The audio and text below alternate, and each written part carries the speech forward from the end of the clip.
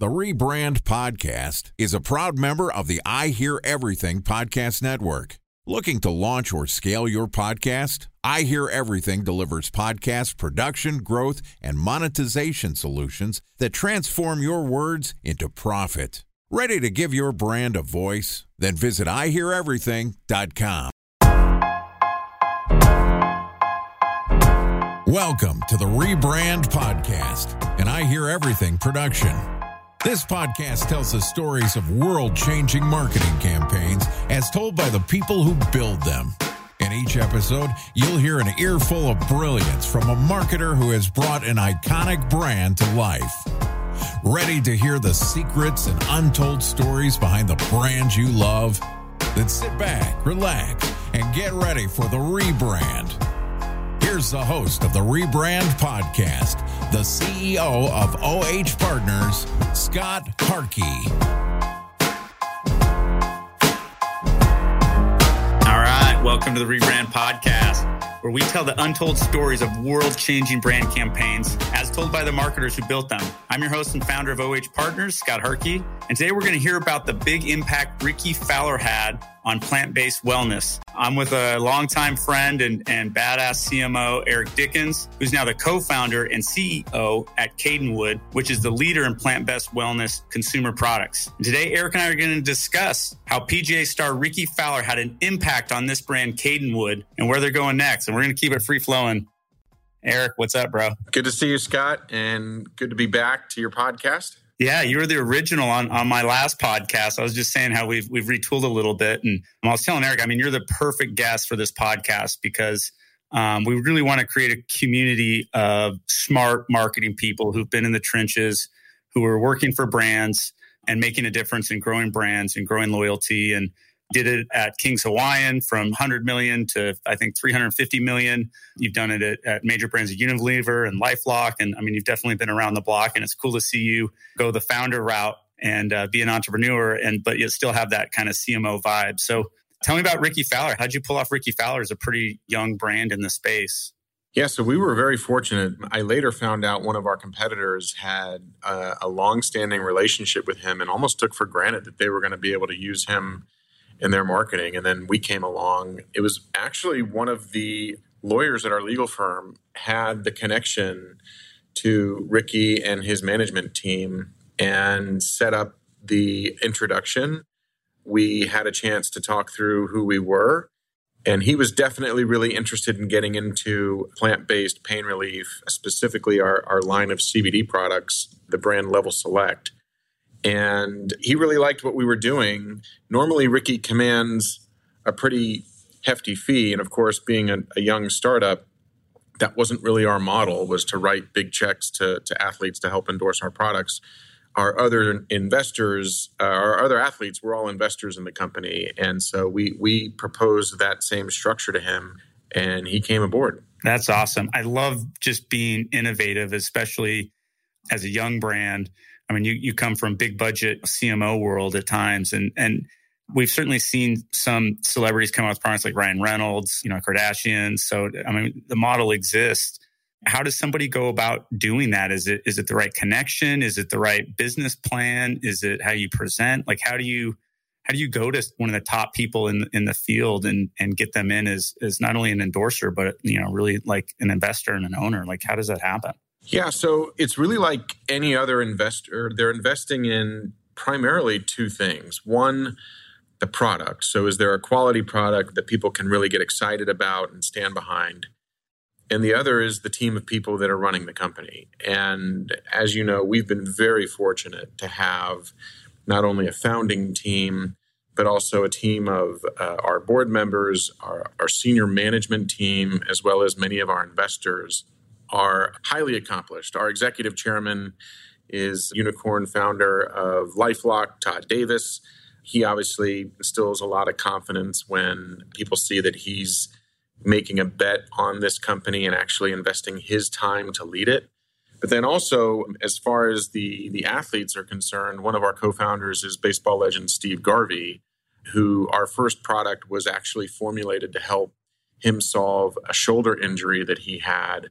Many people don't know this, but he used to play football at Michigan State. and baseball when he was in college. And he suffered a shoulder injury, which actually led him to becoming a first baseman.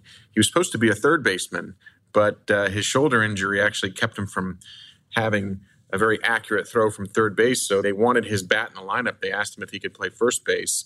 He, of course, said he could, even though I think he'd only played one inning in high school in first base. And, wow. Yeah. So, he's from Lansing, Spartan. I love it. He and Magic Johnson. That's cool. I didn't know that. Yeah. So Steve, obviously being involved from the very beginning was something that caused people to think twice. And then we built a steady cadre of athlete endorsers before Rickie came in. Carson Palmer, former Heisman Trophy winner and also Arizona Cardinal quarterback, 14 years in the NFL. Annie Myers-Drysdale, who also is very popular in the Phoenix area. We had them on board before we started talking to Rickie. And so having them in the fold already certainly helped with his decision-making. That's cool. I always wonder, so would you take, there's so many advantages to celebrity-backed brands or investors of celebrities or brands that can really pivot and do innovative things. And, you're the king of that, especially at the last two companies with, King's Hawaiian being smaller and now Kadenwood. Would you take the advantage that big brands have with big budgets and shelf space and, large awareness percentage, or would you take the innovation opportunities in today's market with a small brand? It's a great question. And, when I was... you've done both. Not many people have done both. Well, so frankly, when I was at larger companies, one of the things that allowed me to succeed and really stand apart from my peers was managing the brand within the larger company as if it was a startup. And I often found, especially at larger companies that I worked at, whether it was Kraft or Henkel, it was relatively easy to get complacent because you had larger budgets. The growth goals were not super aggressive because the brands were so established. But that didn't really provide a whole lot of opportunity for excitement. So I always tried to view the business that I was working on as a small business or a startup within a larger organization, which caused us to think differently about how we managed the business and how we went to market. And yeah, I could always take the marketing plan or the media budget that was issued to me and just manage and monitor that as the year would go on. But that wasn't fun for me. And so I actually took some risks early in my career by disrupting those budgets, investing in things that were non-standard at the time and they became mainstream marketing tactics. But at the time that I did them, they were considered new and risky. So for instance, when I was at Kraft Foods, my first brand was a 100-year-old grape nut cereal, and we were launching a line extension. And I got asked to manage a $10 million media budget. Well, the show The Apprentice at the time with Donald Trump was really new and really hot, had like 25 million viewers. New products were showing up on the show every week. And this was something that Kraft did not do. Kraft didn't do things that were, brand integrations and things that were considered innovative and risky. I actually made a pitch to invest money in a brand integration on The Apprentice to launch that cereal brand. At first, it was met with a lot of resistance. And then finally, I got a yes, but they said, you're not going to get an incremental $3 million or whatever it was going to be to invest in that program. You have to take it out of your existing budget and make the bet. And I did. And after a lot of work going into that, we made the investment and it more than doubled the size of the business that we had projected. So it paid off. You definitely have. I'm thinking back, just knowing your career of all the big bets you've made, from King's Hawaiian, the big media bet and Super Bowl ad, to, I actually know a lot, to certainly LifeLock and some of the bets you made there. And now some of these bets, has there been bets that haven't worked out? Or how does a marketer get confidence to make a bet like that? Yeah, well, how I've gotten to making bets that work is by making bets that don't work and learning from them. Fortunately, I've always had a balanced approach. You had the data and you knew it was going to be a big bet. It was just a big bet and you knew you had the cards and you played it. Yeah. And so I will say The Apprentice was the biggest risk I took and it paid off. That kind of, and I did it a few more times with different brands, but some of the bigger bets, I made some bets when I was at King's Hawaiian on the Oscars, and those bets were not as effective as I had hoped. But what it led to was the opportunity that we did with the Super Bowl. And so I took those lessons from the experience with the Oscars, applied it to the Super Bowl, and that had a dramatic effect on that business. That's a great point. So even the bets that don't have the return, you're able to kind of pivot and make a better bet out of one that maybe doesn't have the upside you thought. What do you think? It just meant I had to go bigger, right? Like the Oscars is a pretty big platform, and then the Super Bowl, it's as big as it gets. What do you think a lot of marketers you meet struggle with that? Do you think is it confidence with the board or the CEO about a bet, or what do you think is prohibiting great marketers to make the bets they believe in? So in my observation, the thing that limits marketers the most is they end up managing their career rather than managing the business, not recognizing that if they just manage the business, the career will follow. But young marketers are trained that they have to do certain things, behave certain ways, especially in larger organizations, in order to achieve positions of greater responsibility.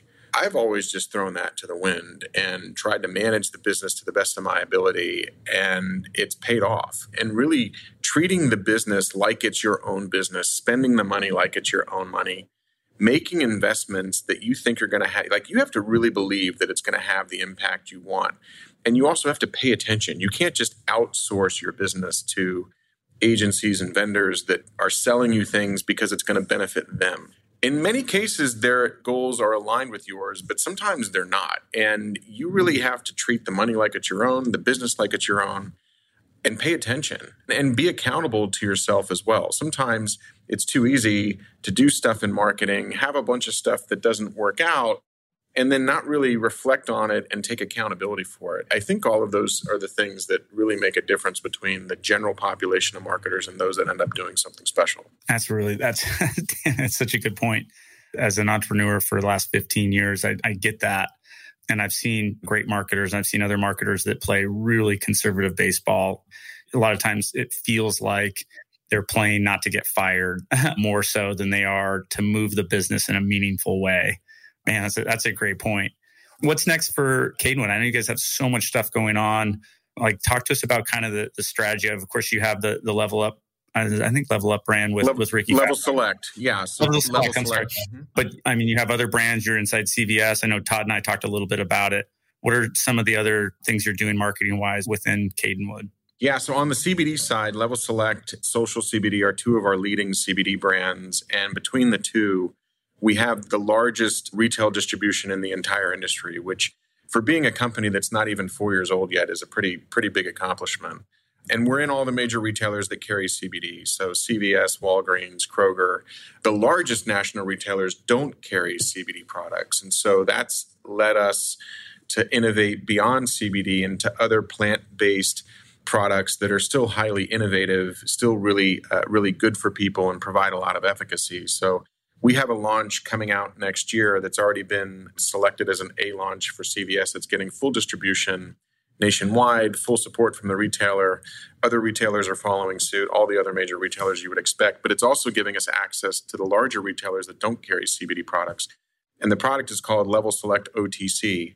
And it has all plant-based ingredients. It has 5 plant-based ingredients that are listed as inactive ingredients because, like CBD, they're not completely proven out to have a claims table yet, but we know they have efficacy. But unlike CBD, they're not restricted ingredients that restrict our ability to advertise, restrict our ability to distribute nationally, and so forth. So that product is one that we're really excited about. And then just in the last week, we've coalesced around an investment. I can't announce it yet, but we're going to be expanding into even more plant-based, over-the-counter consumer goods beyond just our leadership in CBD. I really think you've taught me this about how important retail distribution is. And of course, experienced CPG marketers understand this. And I think we certainly had a craze of D2C social brands that have done really well. I personally think the market's a little crowded and the return on ad spend wasn't like it was even 2, 3, 4 years ago. Do you think retail's coming back even more? Is that still a missed opportunity? I mean, you guys are heavy into retail in a consumer segment that's, at least in the CBD side, pretty crowded. Any other thoughts on retail? Well, so retail to me is like what TV advertising was 15 years ago when everybody said it was dead and you had to move to digital and social. And of course, that turned out to be a big lie because the people who were propagating it were the people benefiting from selling digital media. 100%. Better TV, margin. Yeah. Look, TV has definitely declined in efficacy over time, but it's still an incredibly powerful and an important medium. The same goes for retail.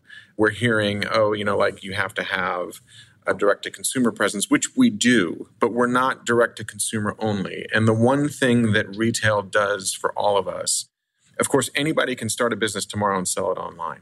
And you're going to be one of thousands of different products that are sold online, and consumers really don't know how to discriminate between all of the different products. What retail does is they discriminate for the consumer, and they tell the consumer, these are the top brands that deserve our shelf space. So even if you don't end up buying the product at the retailer, when you go online to look for products, if it's a brand that's sold at retail, it's going to matter more to you than a brand that doesn't have a retail presence because the retailer hasn't put you through the paces and endorsed you. And that's just such an important component of consumer goods is the endorsement from the retailers that consumers know are not only lending their credibility to, but they have their own rigorous standards and wouldn't put a brand on shelf that didn't meet certain standards. Yeah, I couldn't agree more. There's so much to the trust factor that doesn't show up in multi-point attribution. And if you want to give Google last click, fine. But I think building that trust is so important. We have a ton of other topics, and I like to break these up. So we're going to do another one tomorrow. And I'm going to get into overvalued, undervalued with Erick. We're going to talk about a couple more of the brands and things he's working on. I want to hear about some of the past King's Hawaiian work because it's fascinating. So we're going to wrap up this episode. Huge thanks to Erick, Dickens co-founder, CEO at Kadenwood, for joining us. In part 2 of this interview, which we'll publish tomorrow, Erick and I are going to discuss how King's Hawaiian did a feature film starring Mark Hamill. Really cool project that I remember hearing about from back in the day, but I think it's really relevant. If you can't wait until our next episode and you'd like to learn more about Erick, you'll find a link to his LinkedIn profile in our show notes. You can contact them on Twitter, where his handle is @Erick Dickens, and that's actually ERCK Erick, or visit his company website at www.kadenwoodbrands.com. Just one link in our show notes I want to tell you about. If you didn't have a chance to take notes while listening to our podcast, head over to the rebrandpod.com. We'll have summaries of all our episodes and contact information for our guests. You can subscribe to our newsletter or talk about the most impactful marketing campaign. You can apply to be a guest speaker on the Rebrand Podcast. Of course, you can always reach out on social media. Our handle is @rebrandpod. On LinkedIn, Twitter, Facebook, Instagram, all the good stuff. You can find me on Twitter @SharkyAZ or Instagram @ScottHarkey. If you haven't subscribed yet and you want a daily stream of marketing brilliance in your podcast feed, we're going to publish an episode every day. We're going to publish an episode every day during the work week. So hit that subscribe button on the podcast app and we'll be right back the next business day. All right, that's it for today. But remember, it's never too late to rebuild, reboot, or rebrand.